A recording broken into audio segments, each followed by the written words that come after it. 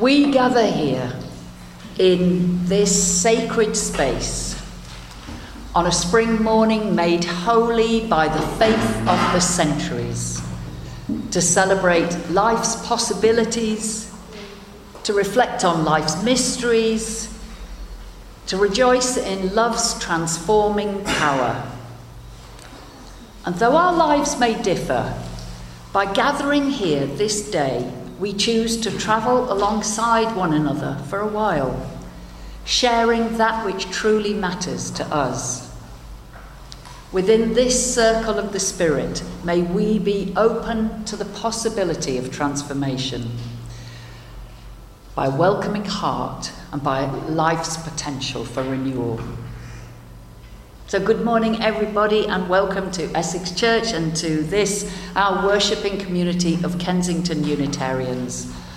Outside, that spring sunshine is already beaming down, and here inside, there is the warmth of a gathering of people who accept you as you are.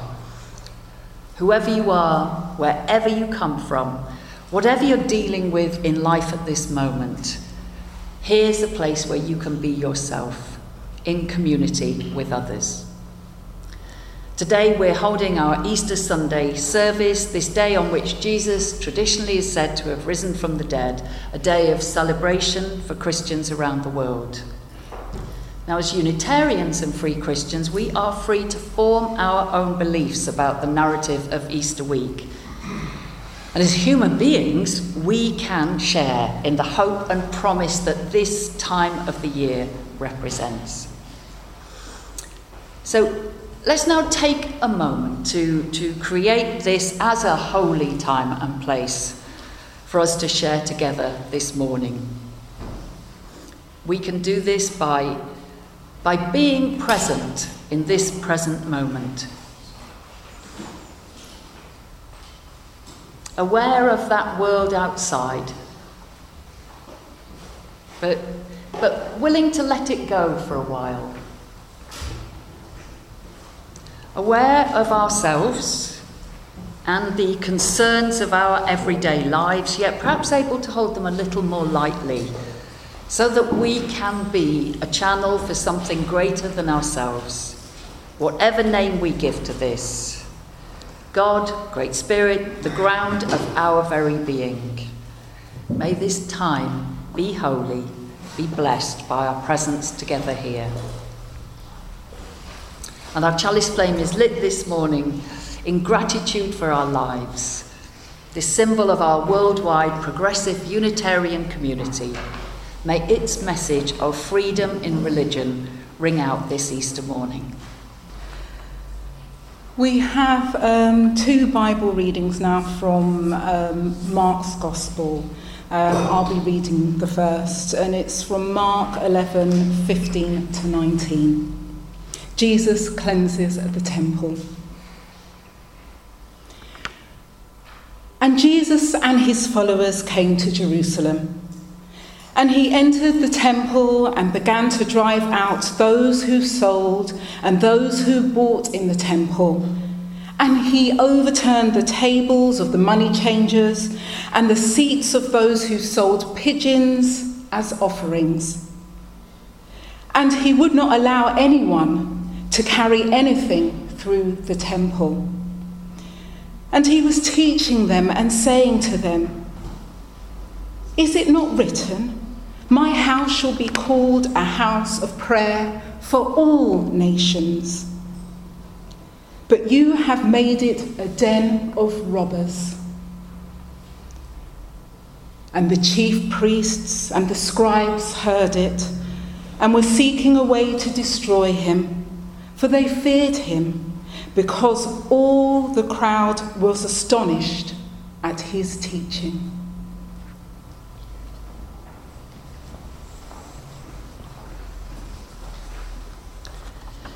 Mark's Gospel, the earliest Gospel to be written down, and I'm going to be reading the original final verses of that Gospel.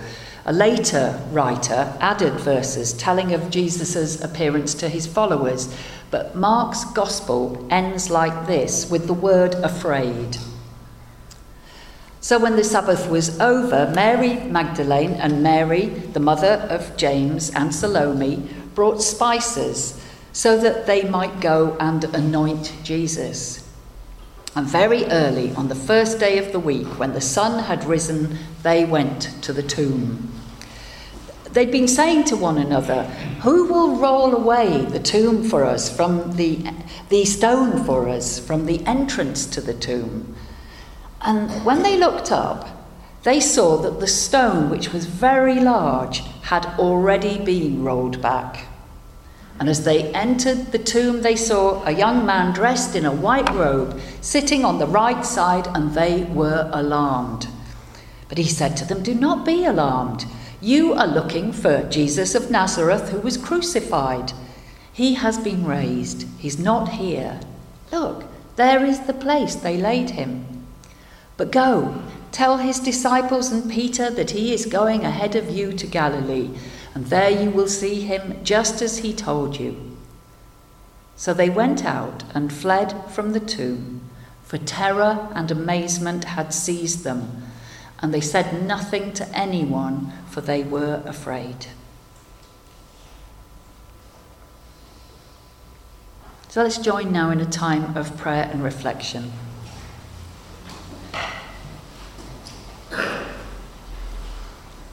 As I call on the Spirit of life and love that shines within each of us to be here with us now, to illuminate this, our time of worship, that insight and clarity may shine through us, brightening our spirits and those all around us. As life is everywhere in this season of spring, season of renewal, evident in each new bud and shoot, each young child, we pray that our lives may be blessed with that same renewal we see all around us in nature's annual celebration. We ask that our eyes may be opened to gifts and companions that are part of our journey, who we may be taking for granted. So easy, isn't it, to walk the way of life with our eyes on the road ahead and forget to look over into the eyes of those who share the way with us. Whether they're friends, family, partners, neighbours, it's good to remember that a Holy Spirit can be found in familiar and unexpected places and people.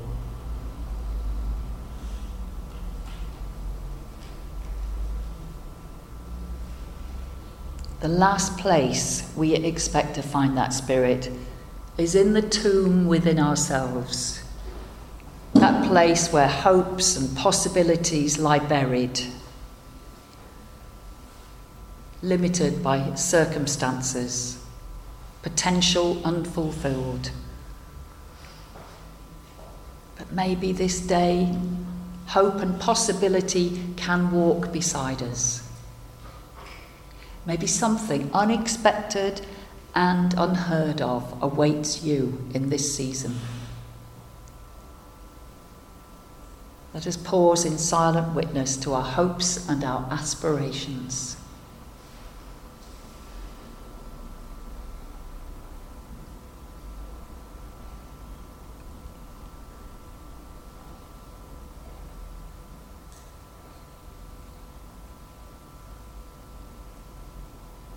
And in some further moments of stillness, let's send our thoughts of love and concern to all people and places we know who are hurting and despairing, that they might know hope once more.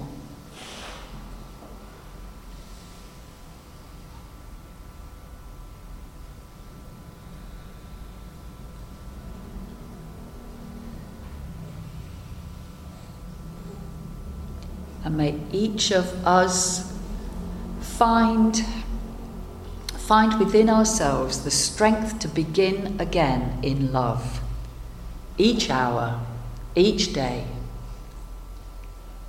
accepting that which is, yet always willing to try and make a difference here in this world.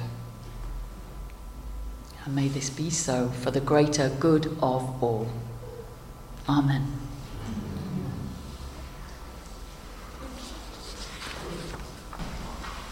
I know some of you know the work of Father Richard Rohr, who is a Franciscan priest. He has a marvellous website and blog, and you can get lots of really useful ideas from his work. And this touched me today.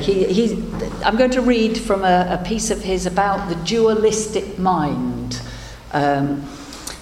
And he writes that if we're trying to rebuild Christianity from the bottom up, we need to try and understand Jesus, the one who began it all, even though he probably never intended to start a new religion. I am convinced, he writes, that Jesus was the first non-dual religious teacher of the West, and one reason we have failed to understand so much of his teaching, much less follow it, is because we tried to understand it with dualistic minds. In his life and ministry, Jesus modelled and exemplified non-duality more than giving us any systematic teaching on it. Our inability to fully understand him and seriously follow him may be partly because we've not been taught how to see non-dually ourselves. So in this piece of writing, he's trying to shed some light on the meaning of dualistic and non-dual thinking. Because until you put on, he says, a wide lens, non-dual set of glasses, you can't see in any genuinely new way. Dualistic thinking, it's our way of reading reality from the position of our private and our small self. What's in it for me? How will I look if I do this? This is the ego's preferred way of seeing reality. It's the ordinary hardware, if you like, of almost all Western people. Because the dualistic mind is essentially binary, either or thinking. It knows by comparison, by opposition and differentiation. It uses descriptive words like good and evil, pretty and ugly, stupid and smart, love and hate, not realising there may be 100 degrees between the two ends of this spectrum. Dualistic thinking works well for the sake of simplification and conversation, but not for the sake of truth or the immense subtlety of personal experience. So most of us are settling for quick and easy answers instead of any deep perception, which we leave then to the poets, the philosophers, the prophets. We do need a dualistic mind, he writes, to function in practical life. It's helpful and necessary as far as it goes, but it doesn't go far enough, because the dualistic mind of either or cannot process things like infinity, mystery, grace, suffering, sexuality, death, or love. And that is why we stumble over these issues, because the dualistic mind is pulling everything down into some kind of tit-for-tat system of false choices and too simple contraries.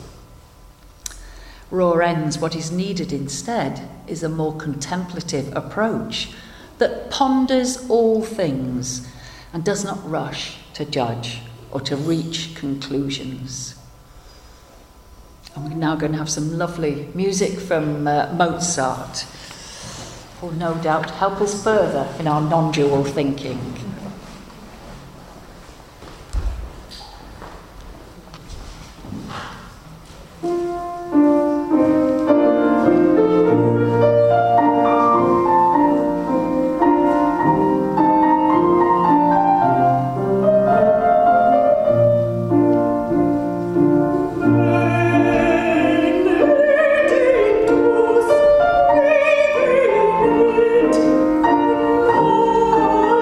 Benedictus,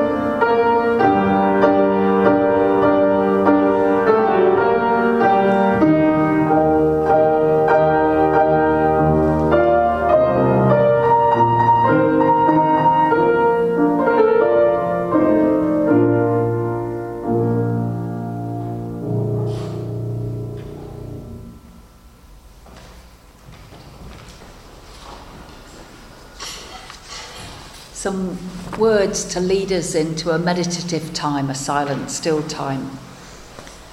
These words are from Martin Luther King Jr., and it might seem in these words as if he's speaking of dualities, of either or.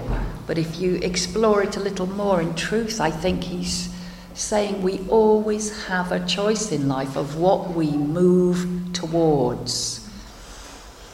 And the opposite is always there as an alternative choice.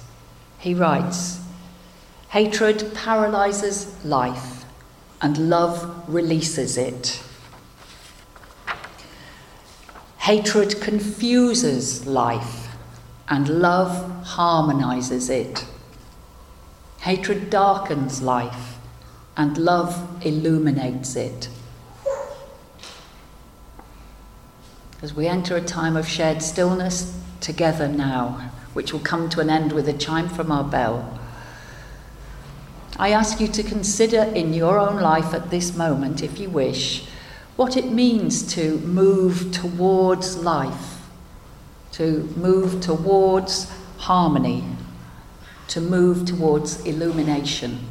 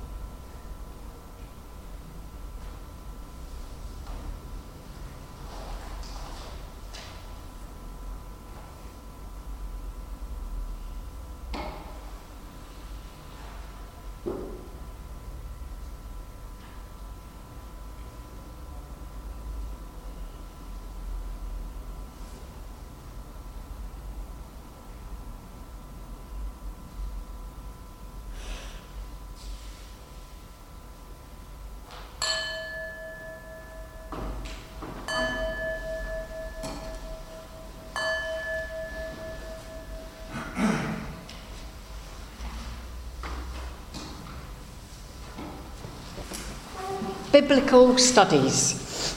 Got to get you all excited now. Biblical studies go back a long, long way. And one strand of study that's always interested me is what has been called the search for the historic Jesus. Who was this person of whom we have such tantalising glimpses in the Gospels, in the book of the Acts of the Apostles, and in Paul's letters? For someone whose name is so frequently called upon, we really know very little about Jesus, the man. Some of the words attributed to him in the Bible have been shown by scholars to have been written way after his death by somebody else, unlikely really ever to have come from his lips. You'll even find a few, not many, but a few respected scholars suggesting that Jesus might never have lived at all, that Jesus Christ is indeed a mythic figure.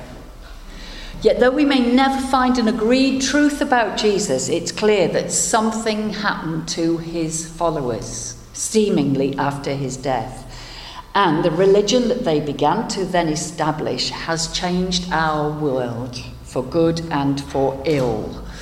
Often at Easter time, I am ever grateful for the cultural flowering that has come about through religion in the Western world and through Christianity. And I still personally find it helpful to think of Jesus as a person, a real human being who lived and who died on this earth and who brought some simple yet profoundly challenging teachings to our attention.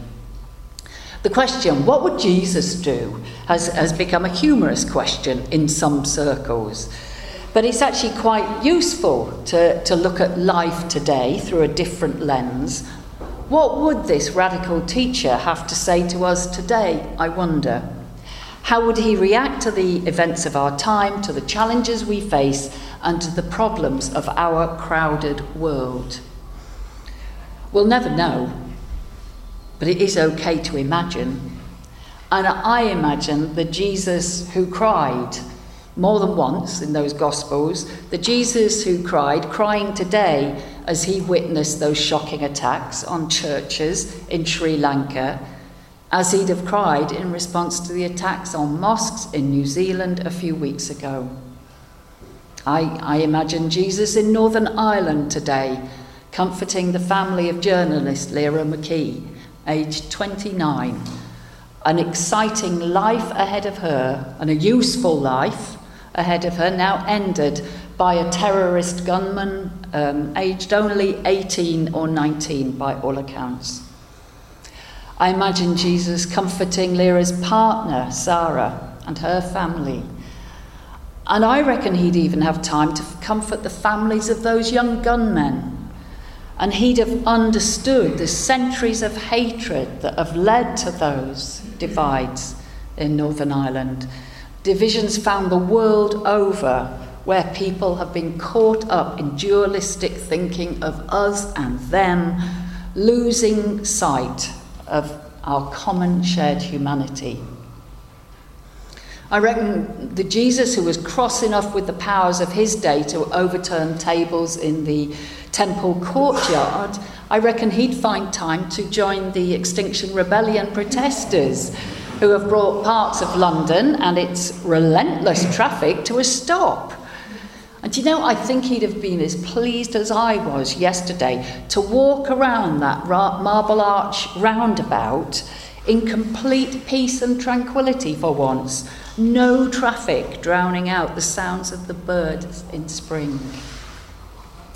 And Jesus might well have chosen to be arrested along with those protesters, because there are, and always have been, and I hope always will be, some people in any human society that know some causes are actually worth fighting for, worth losing your liberty for, perhaps even worth losing your life for, though I would rather that were not. And I think now of some of the women who are protesting in Saudi Arabia and being treated appallingly for their striving for some level of freedom over their own lives. Sometimes anger needs to be expressed in support of love. Perhaps, though, it also then needs to be followed by truly radical non-violence. and I find the words on the front of today's order of service to be a constant challenge.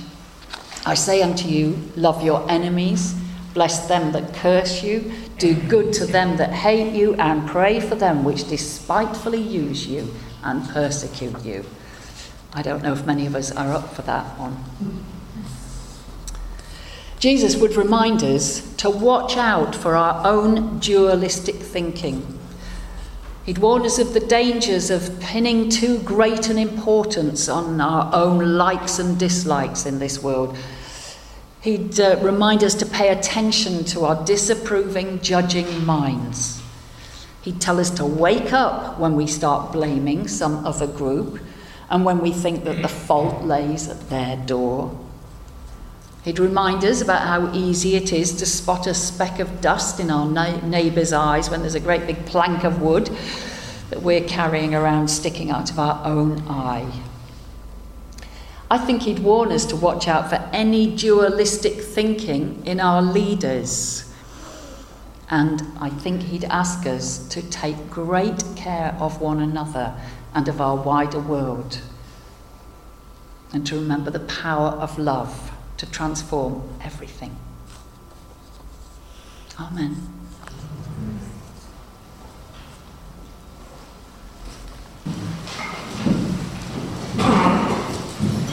And so in the week ahead, let us hold that hope in our hearts and find ways to bring hope to the lives of others. Let us practice loving our neighbours as ourselves, all of us sharing this remarkable, precious planet Earth home together. Happy Easter, everyone, and amen.